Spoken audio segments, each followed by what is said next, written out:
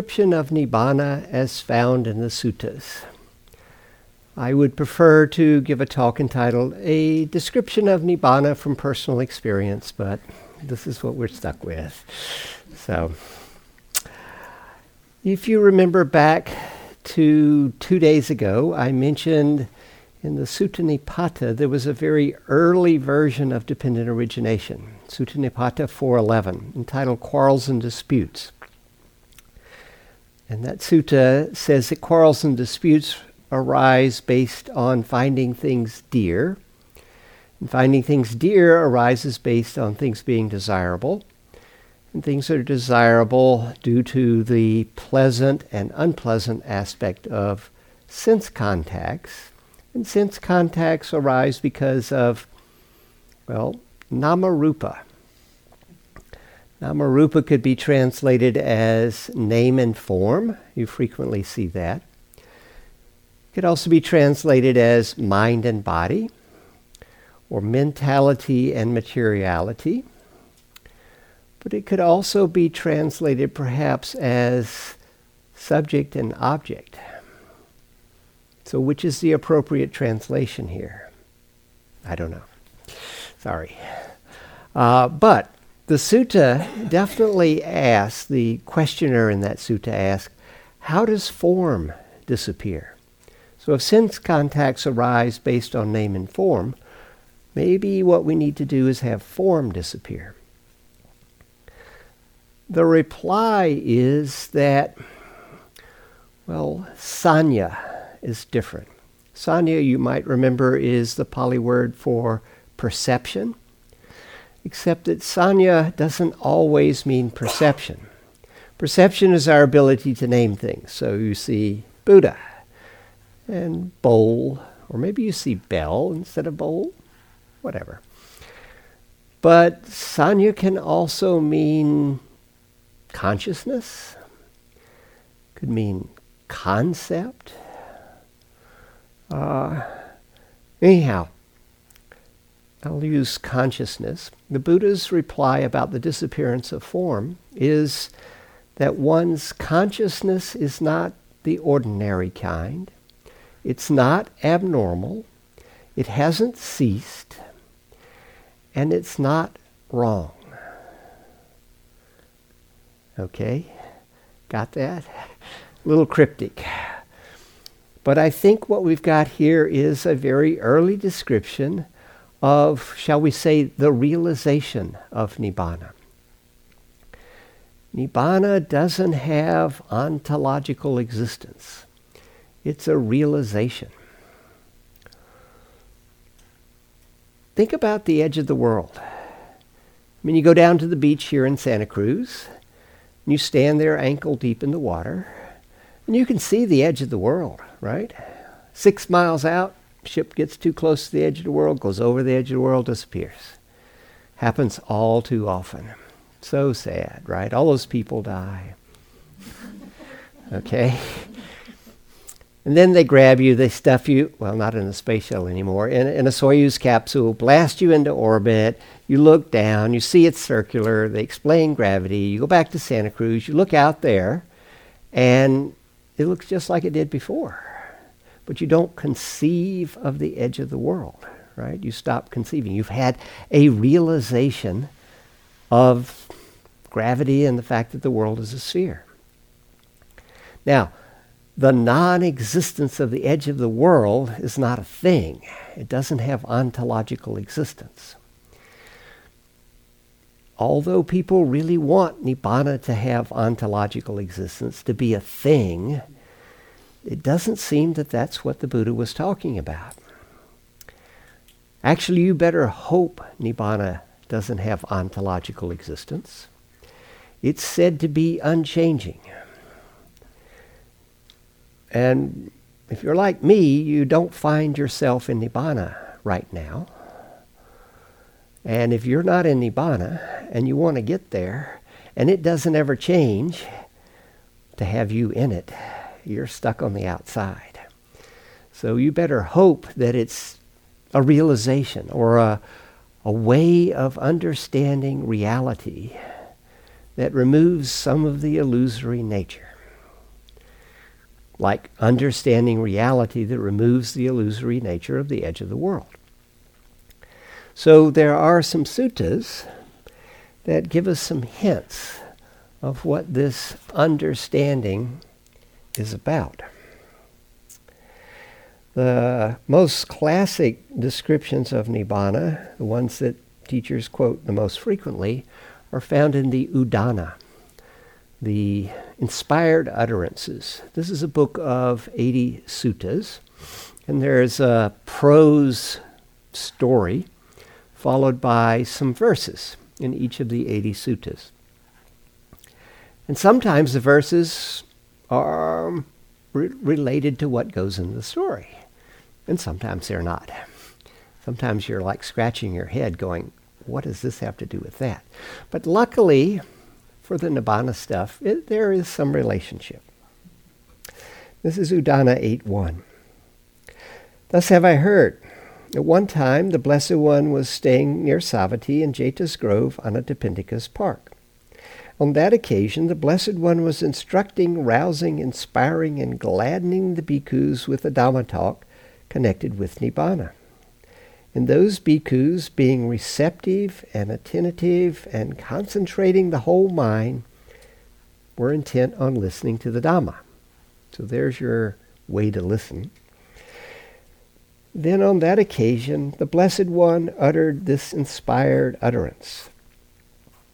There is, bhikkhus, that base where there is no earth, water, fire, or air. No realm of the infinity of space, no realm of the infinity of consciousness, no realm of the nothingness, no realm of neither perception or non-perception.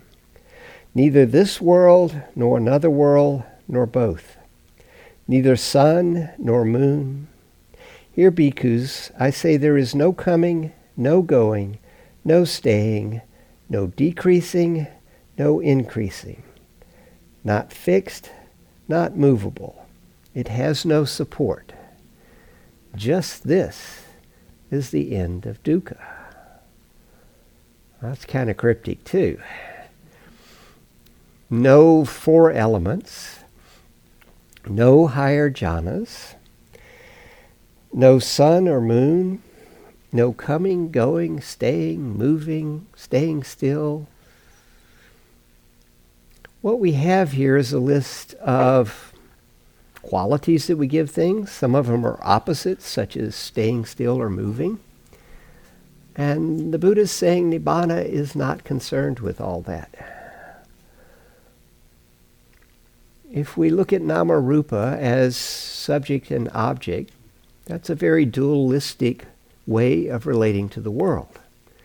You might have heard about non-duality, a way of looking at the world without getting caught up in opposites, a way of not getting caught up in me as someone having an experience of an object out there.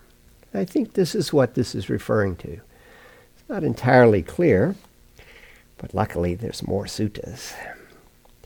The Udana 8.2 that follows starts out with exactly the same prose. And then the divine utterance. The uninclined is hard to see. The truth is not easy to see. Craving is penetrated by one who knows. For one who sees, there is nothing. Or perhaps a little more accurately, for one who sees, there is no thing.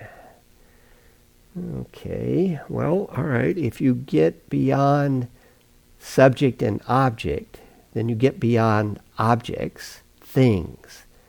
Could this be what this is talking about? Whatever it is, it's hard to see, not easy to see. Then we have Udana 8.3, the next sutta. Exactly the same opening and the divine utterance. And this is Thanissaro Bhikkhu's translation. There is, monks, an unborn, unbecome, unmade, unfabricated. If there were not that unborn, unbecome, unmade, unfabricated, there would not be the case that freedom from the born, become, made, fabricated could be discerned. But precisely there is an unborn, unbecome, unmade, unfabricated. Freedom from the born, become, made, fabricated is discerned. This is usually referred to as the description of Nibbana in the Suttas. And here we have an unborn, unbecome, unmade, unfabricated. That's much better than the usual translation that you find. The usual translation that you find says there is the unborn, the unmade, the unbecome, the unconditioned. It's only like, 8 words? And, well, only 5 of them are wrong. The first thing to realize, in Pali, there aren't any articles. No a, an, or the. When you hear about the unconditioned, it sounds like it's a thing, it's a place. When an enlightened person dies, then they get to go to the unconditioned, and Nibbana becomes just another type of heaven. But it's harder to get there. Instead of just being good or believing in whatever, you got to get enlightened, and then you get to go to the heaven. Well, that's not what the Buddha said. He didn't say the, and he didn't say an. And he definitely didn't say unconditioned. Unconditioned is a translation of the Pali word asankhata. Sankhata is the past participle of sankhara. And sankhara, as I mentioned, means something that is created, manufactured, made. All right? So the bell is a sankhara. It was made. The platform is a sankhara. You are a sankhara. The idea of truth is a sankhara. Beauty, love, these are all sankharas. They're created, they're made. They're fabricated, to use Tanjeff's quite excellent translation. Or even better, they're concocted. That comes from Santikaro. So, better to translate this would be there is unborn, unbecome, unmade, unconcocted, or unfabricated.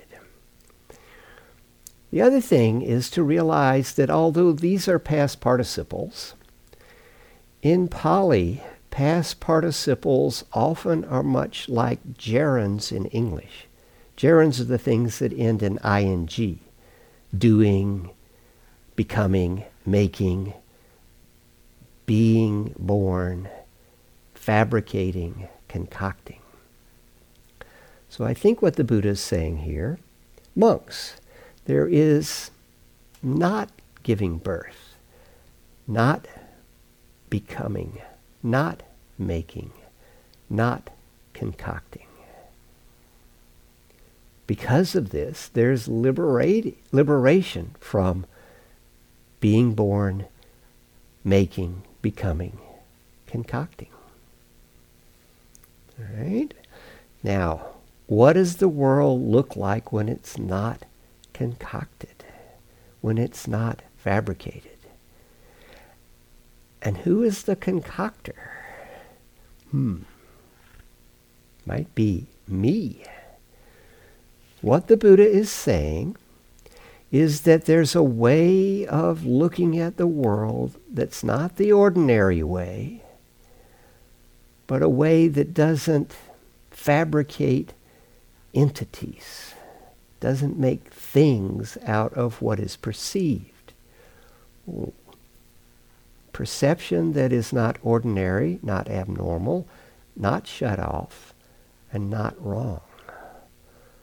Okay, so now we're beginning to get a few hints about what the Buddha is talking about. The unconcocted view of reality. The view where we don't bust the holistic universe up into bits and pieces. The view where we don't bust the holistic universe up into me, the most important bit, and all the other pieces. This is what he's talking about when he talks about Nibbana. There's a really good sutta. This is also from the Udana. This is number 1.10. It's the Bahiya Sutta. Thus have I heard. Once the Blessed One was living near Savatthi in Jeta's Grove, Anathapindika's Park. And at that time, Bahiya of the bark cloth was living at Supaparaka by the seashore. Now, Savatthi is sort of in the middle of northern India. So by the seashore is quite a long ways away. Now, this Bahiya of the bark cloth was revered as a holy man. It says that he easily gained alms food, robes, I guess meaning bark cloth, lodgings, and medicine when ill. And then at some point, the thought passed through his mind, am I an arhat, or at least on the way to becoming an arhat? And then it says a deva who had been a relative of Bahiya's in a previous life, knowing the thought in the mind of Bahiya, left the heavenly realm and came and appeared before Bahiya and said, Bahiya, you are not an arhat, and furthermore, you don't even know a path of practice that leads to arhatship. And so Bahiya asked that deva, well, where in this world are there arhats, and who teaches a path to arhatship? And that deva said, the Buddha, the Blessed One, the fully enlightened one, is living in a far country near the city of Savatthi. The Buddha is an arhat, and furthermore, he teaches a path to arhatship. And Bahiya, as soon as that deva left, set his resting place in order and set out towards Savatthi. And along the way, he stopped for just one night in each place. He kept going day after day after day. And eventually, he arrived at Savatthi, at Jeta's Grove, Anathapindika's Park. And there he saw a number of monks doing walking meditation. And he went up to those monks and he said, please, where is the Blessed One? We've come a long ways to learn the Dhamma from the Blessed One. And those monks said to Bahiya, the Blessed One has gone into town on alms round. And straightway Bahiya left Jeta's Grove, Anathapindika's Park, and went into Savatthi, seeking the Blessed One. It wasn't long before he encountered the Buddha with a number of monks on alms round. He recognized the Buddha because his features were so clear and he had such a peaceful demeanor. And he went straight away up to the Blessed One and he threw himself at the Buddha's feet. And he said, teach me Dhamma, O Blessed One, teach me Dhamma, that it may be good for my good for a long time. And the Buddha said, Bahiya, we have entered among the houses. This is not an appropriate time for me to teach you the Dhamma. You see, at that time, if you were a mendicant, a beggar, one who begged for your food, there was a certain time of day when it was good to go on begging rounds, the time when the people had made extra food to give to you. And so you would go begging at that time. But if you stopped to give a teaching along the way, by the time you finished your teaching, there might not be any food, and there wouldn't be anybody looking for you to come along, and you'd go hungry. So you did not interrupt a mendicant on their alms round. Bahiya replied, teach me Dhamma, O Blessed One, teach me Dhamma. It is uncertain how long I will live. It is uncertain how long the Blessed One will live. Teach me Dhamma, that it may be for my benefit. A second time, the Buddha said, it is not an appropriate time, Bahiya. We have entered among the houses. And Bahiya replied, teach me Dhamma, O Blessed One. Teach me Dhamma. It is uncertain how long I will live. It is uncertain how long the Blessed One will live. Please teach me Dhamma, that it may be for my benefit. Well, now, if you ask a Buddha something 3 times, he might answer you. The Blessed One has said to Bahiya of the bark cloth, Bahiya, in seeing, let there be only seeing. In hearing, only hearing. In sensing, only sensing. In cognizing, only cognizing. Bahiya, when for you, in seeing there's just seeing, hearing just hearing, sensing just sensing, cognizing just cognizing, then there's no you in that. And there's no you in this. And there's no you in between.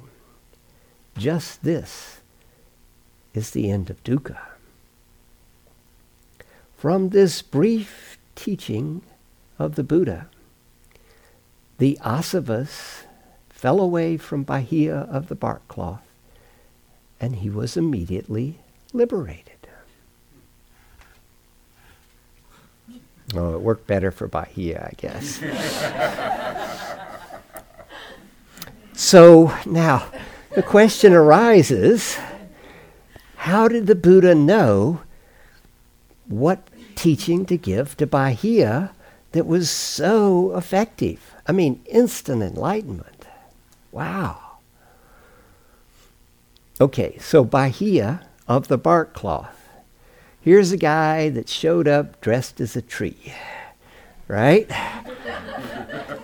He's wearing bark cloth.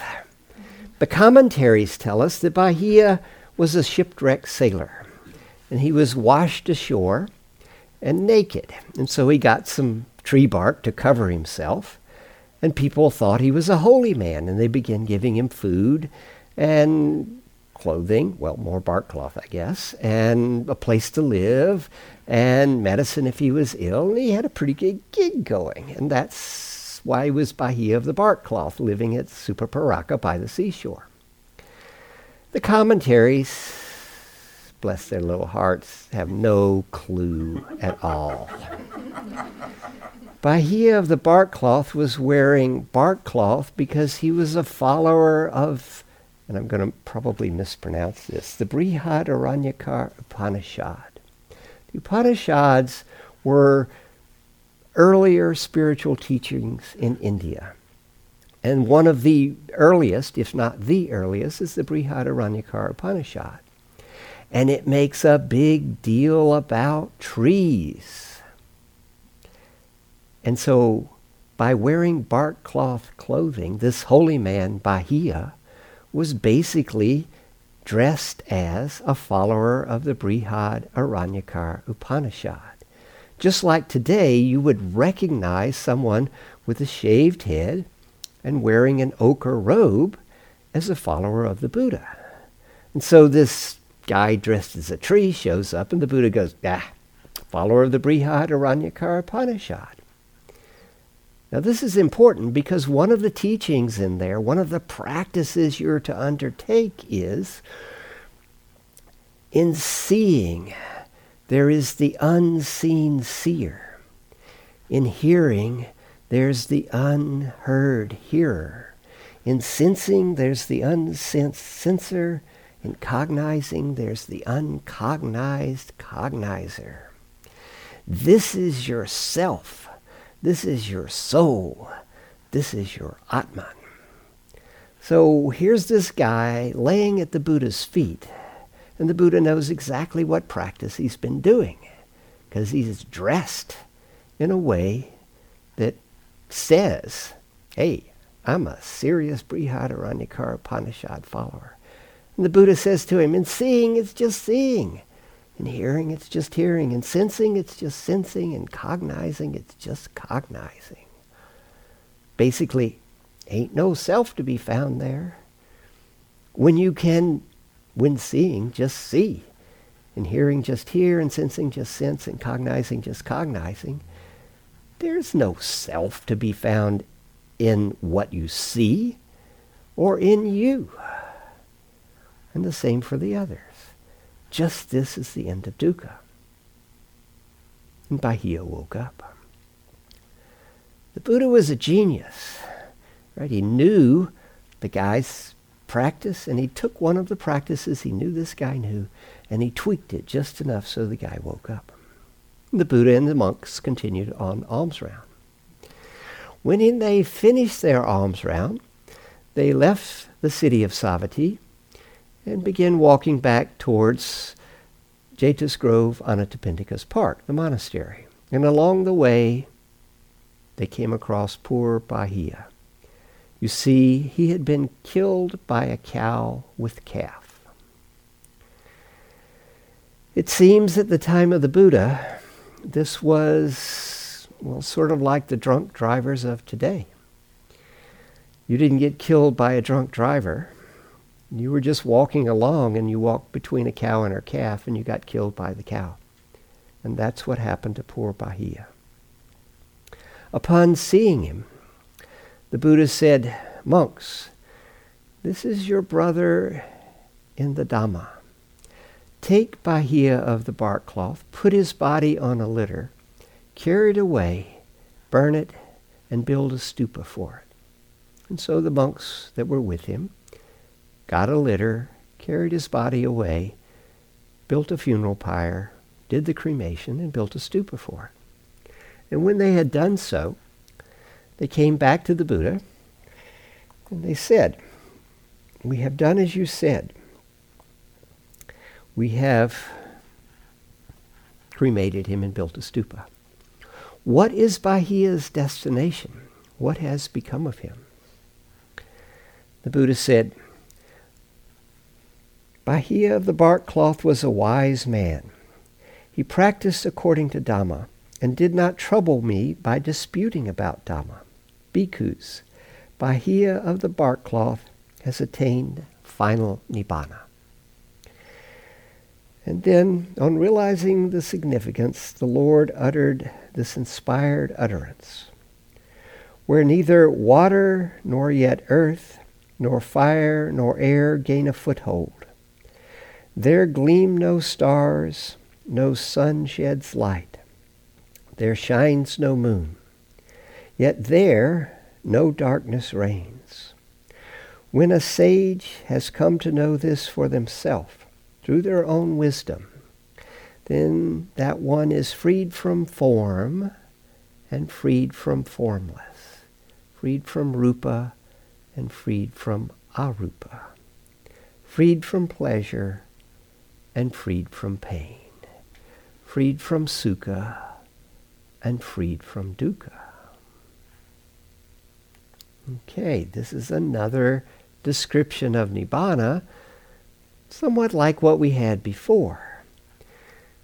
What the Buddha is really saying here, if you do the practice of in seeing, let there be just seeing, hearing, just hearing, sensing, just sensing, cognizing, just cognizing, what you find is, there's neither water, nor earth, nor fire, nor air. They don't gain a foothold. You don't conceive of what is seen in terms of solidity or liquidity or heat or cold or fire or air or movement. Right? You don't make these categorizations. You don't get caught in these dualities. When you're doing that, there shines no moon, there gleam no stars, no sun sheds light. You're not caught up in the duality of light and darkness, of stars, of sun or moon, or earth. Remember, you got beyond that one. And yet, there's no darkness there no darkness reigns. So you've gone beyond the duality of light and dark. When a sage has come to know this for themselves with their own wisdom, then that one is freed from form and formless, from sukha and dukkha. There's no getting caught in the dualities of the world. When we do the craving and clinging that the Buddha points out in dependent origination leads to dukkha, we're definitely in dualities. There's me and I want it. I'm craving it. And there's me and I've got it and it's mine. Right? This is duality. Me and the things I'm craving, me and the things I'm clinging to. If you can get beyond the dualities, the thinking of what's inside is me and what's outside is mine, then there's not going to be the craving and clinging. And since dukkha depends upon there being craving and clinging for it to arise, there's freedom.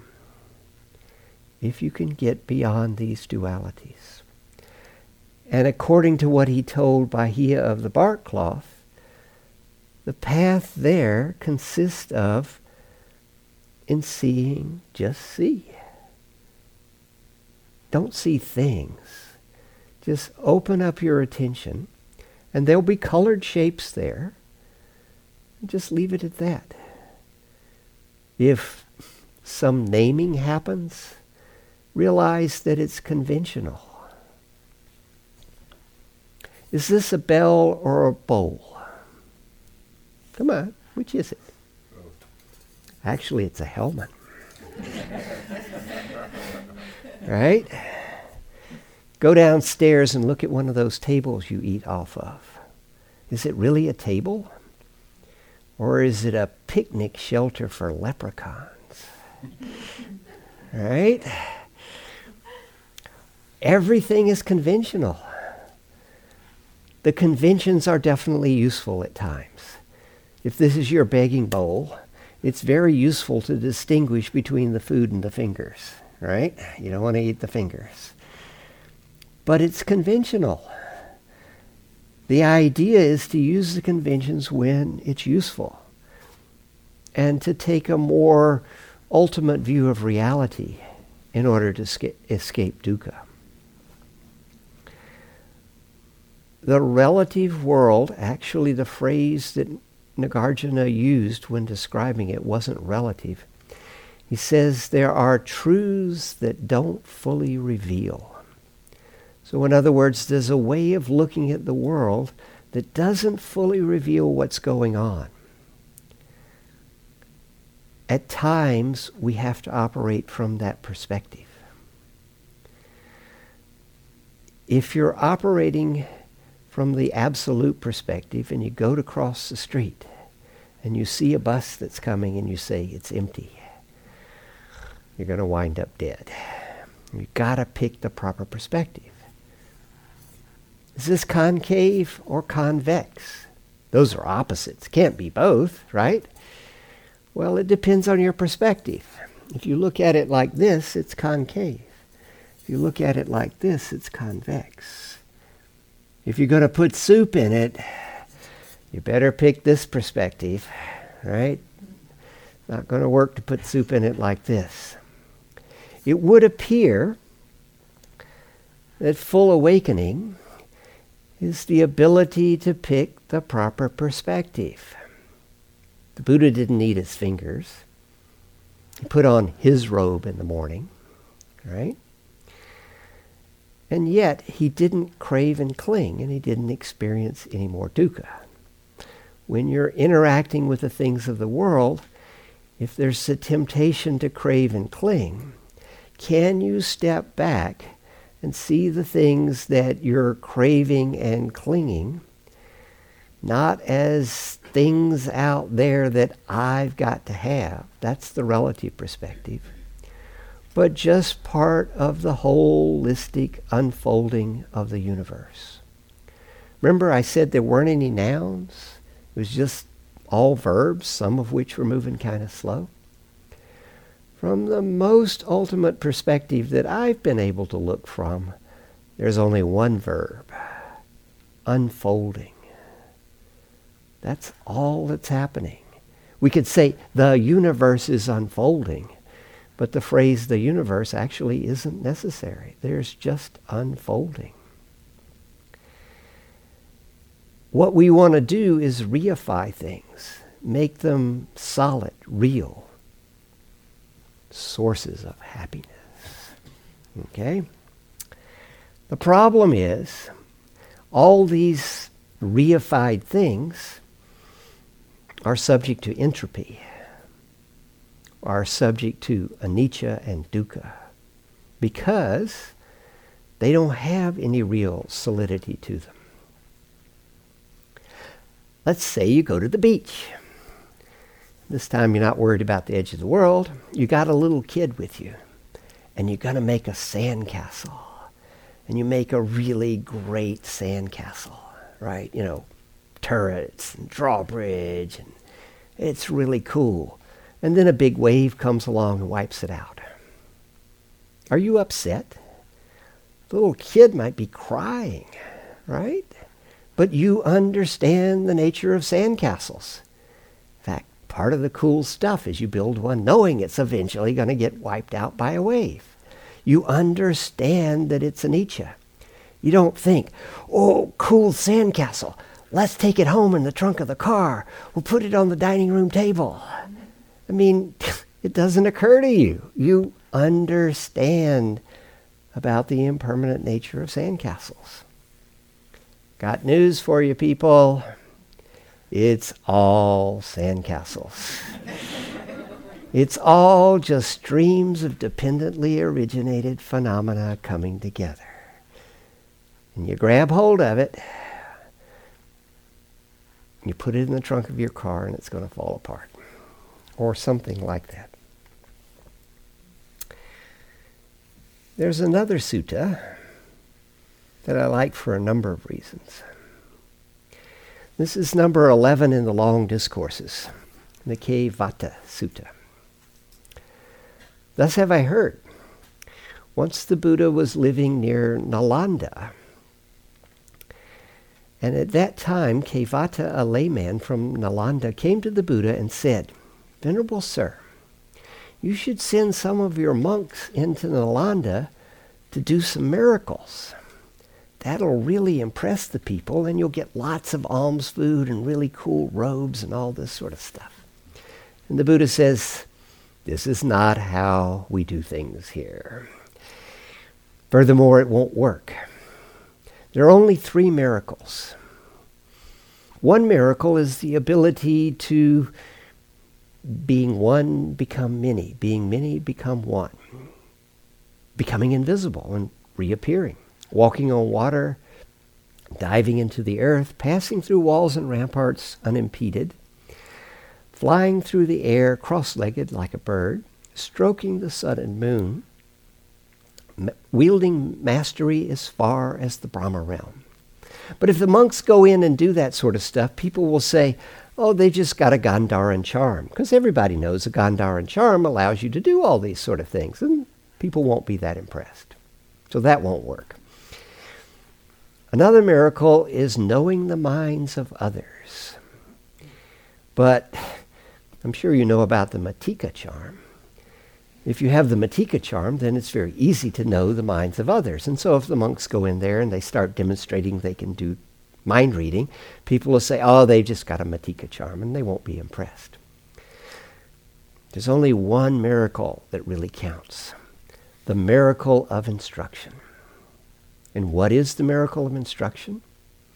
Here, someone hears the Dhamma, gains faith, goes forth, practices the precepts, guards the senses, is mindful of their activities, is content with little, abandons the hindrances, progresses through the 4 jhanas, uses their concentrated mind to gain insight into the nature of reality, and overcomes the intoxicants.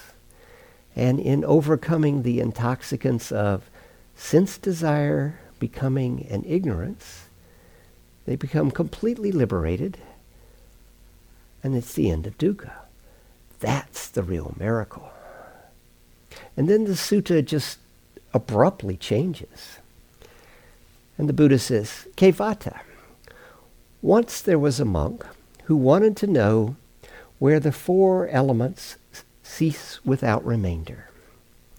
And that monk entered into such a deep state of concentration that he was able to go to the lowest of the heavens. And when he got there, he went up to the devas that lived there, and he said to them, "Excuse me, can you tell me where earth, water, fire, and air cease without remainder?" And those devas said, "We're just lowly devas on the first level of heaven. No, we don't know stuff like that. We're actually the servants of the four great kings. But if you go up to the four great kings and you ask them, maybe they can tell you." So that monk increased his concentration, went to the four great kings, asked them where the four elements cease without remainder, and the four great kings said, "We don't know. Maybe you should ask the guys in the heaven above." And so that monk increased his concentration, and he went up to those devas, and he asked them, "Where do the four elements cease without remainder?" And they said, "We don't know. Maybe you get the picture." Up through the heavens he went, higher and higher, always getting the same answer. "We don't know. Ask the guys upstairs." Finally, that monk reaches the retinue of Brahma. These are the guys that wait on the creator of the universe. Surely they will know something like that. And he goes up to the devas of the retinue of Brahma, and he says to them, "Excuse me, where do the four elements cease without remainder?" And they said to him, "We don't know. You should ask Brahma. He knows everything." "Well, where can I find Brahma?" "We don't know, but if you're patient, he'll show up here." "Well, when's he come?" "Well, no one knows when Brahma will come." "Well, how I know when he's here?" "Oh, you'll know. There'll be a bright light, lots of sweet-smelling smoke, and he'll announce himself." And so that monk went off, sat in a corner, and meditated. And before too long, there was a bright light and the sweet smell of incense, and Brahma appeared. And he announced in a loud voice, "I am Brahma, great Brahma, creator of the universe, Lord of all. I know everything and I see everything." And that monk went right up to him and said, "Excuse me, where do the four elements cease without remainder?" And great Brahma said, "I am Brahma, great Brahma, creator of the universe, Lord of all. I know everything and I see everything." And that monk said, "You already said that. I didn't ask you that. Where do the four elements cease without remainder?" And the great Brahma said, "I am Brahma, great Brahma, creator of the universe, Lord of all. I know everything and I see everything." The monk said, "You already said that. Come on, where do the four elements cease without remainder?" And Brahma took that monk by the arm, led him aside, and he said, "I don't know where the four elements cease without remainder. These guys think I know everything, but I don't know. By the looks of you, you're a follower of the Buddha. Go ask him. He'll probably know." And so as quickly as a strong man could extend his arm or draw it back, that monk disappeared from the Brahma realm and reappeared on earth. And he came to the Buddha, and he saluted the Buddha, and he sat down to one side. And he said, "Venerable Sir, where do the four elements cease without remainder?" And the Buddha said, "You silly monk, you've been as far as the Brahma realms looking for the answer, and you couldn't find it. You should have come to me in the first place. But you should not ask your question in this way. Where do the four great elements cease without remainder? Instead, this is how the question should have been put. Where do earth, water, fire, and air no footing find? Where are long and short, small and great, fair and foul, where are nama and rupa wholly destroyed? And the answer is, where consciousness is signless, limitless, and all illuminating. That's where earth, water, fire, and air find no footing. There both long and short, small and great, fair and foul, there nama and rupa are wholly destroyed. With the cessation of consciousness, this is all destroyed. Still a little cryptic, all right? So the monk wants to know where the four elements cease without remainder, and the Buddha says the question is wrong. It doesn't make sense. But it's possible to find no footing for them, no conceiving of them. And it's the same place where long and short, small and great, fair and foul, nama and rupa, it says, are wholly destroyed. I think the translation might be more accurate if it says completely cease. Right?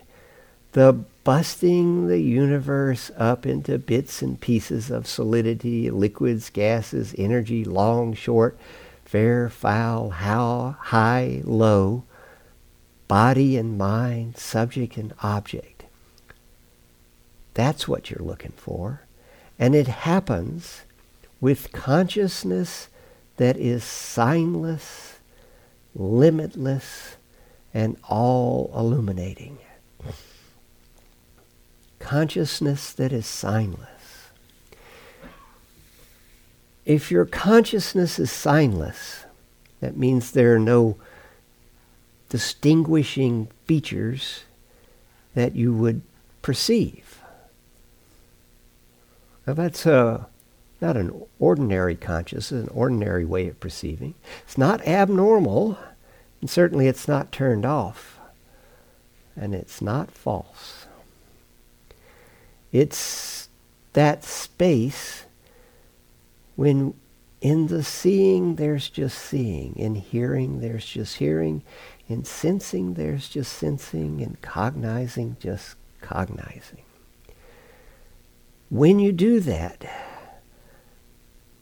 there's no signs, no this or that, me or mine, I want, or anything like that. And there's no limitations. There's no boundaries. There's just the seeing. And it's all illuminating. Nothing is hidden away. It's all there to be seen, because in seeing there is just seeing. That's where earth, water, fire, and air no footing find.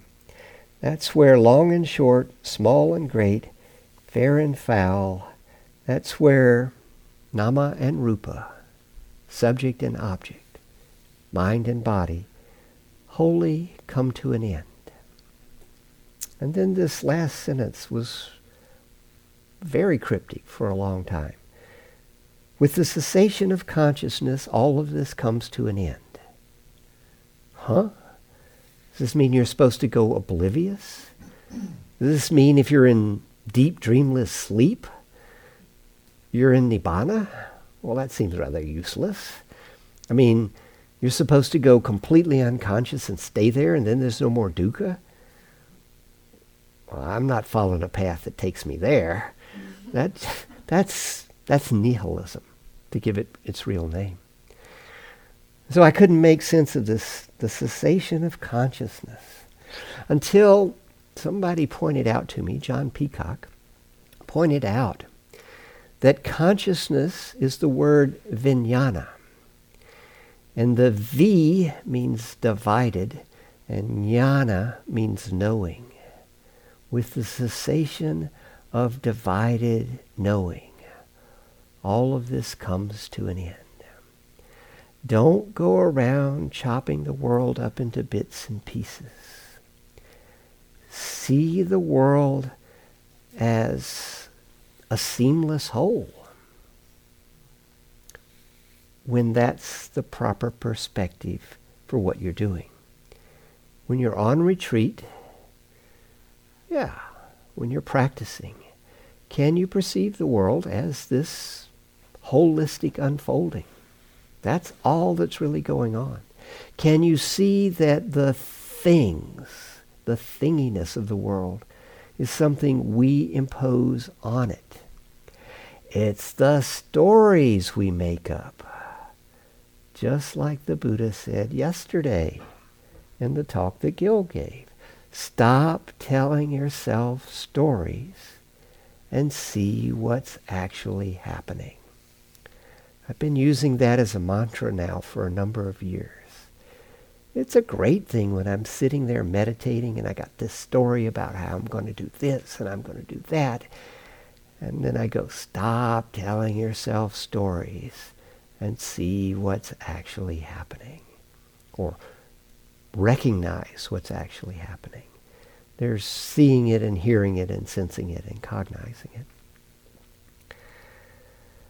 So this is the best I can do to give you what I found in the suttas that points out what Nibbana is supposed to look like.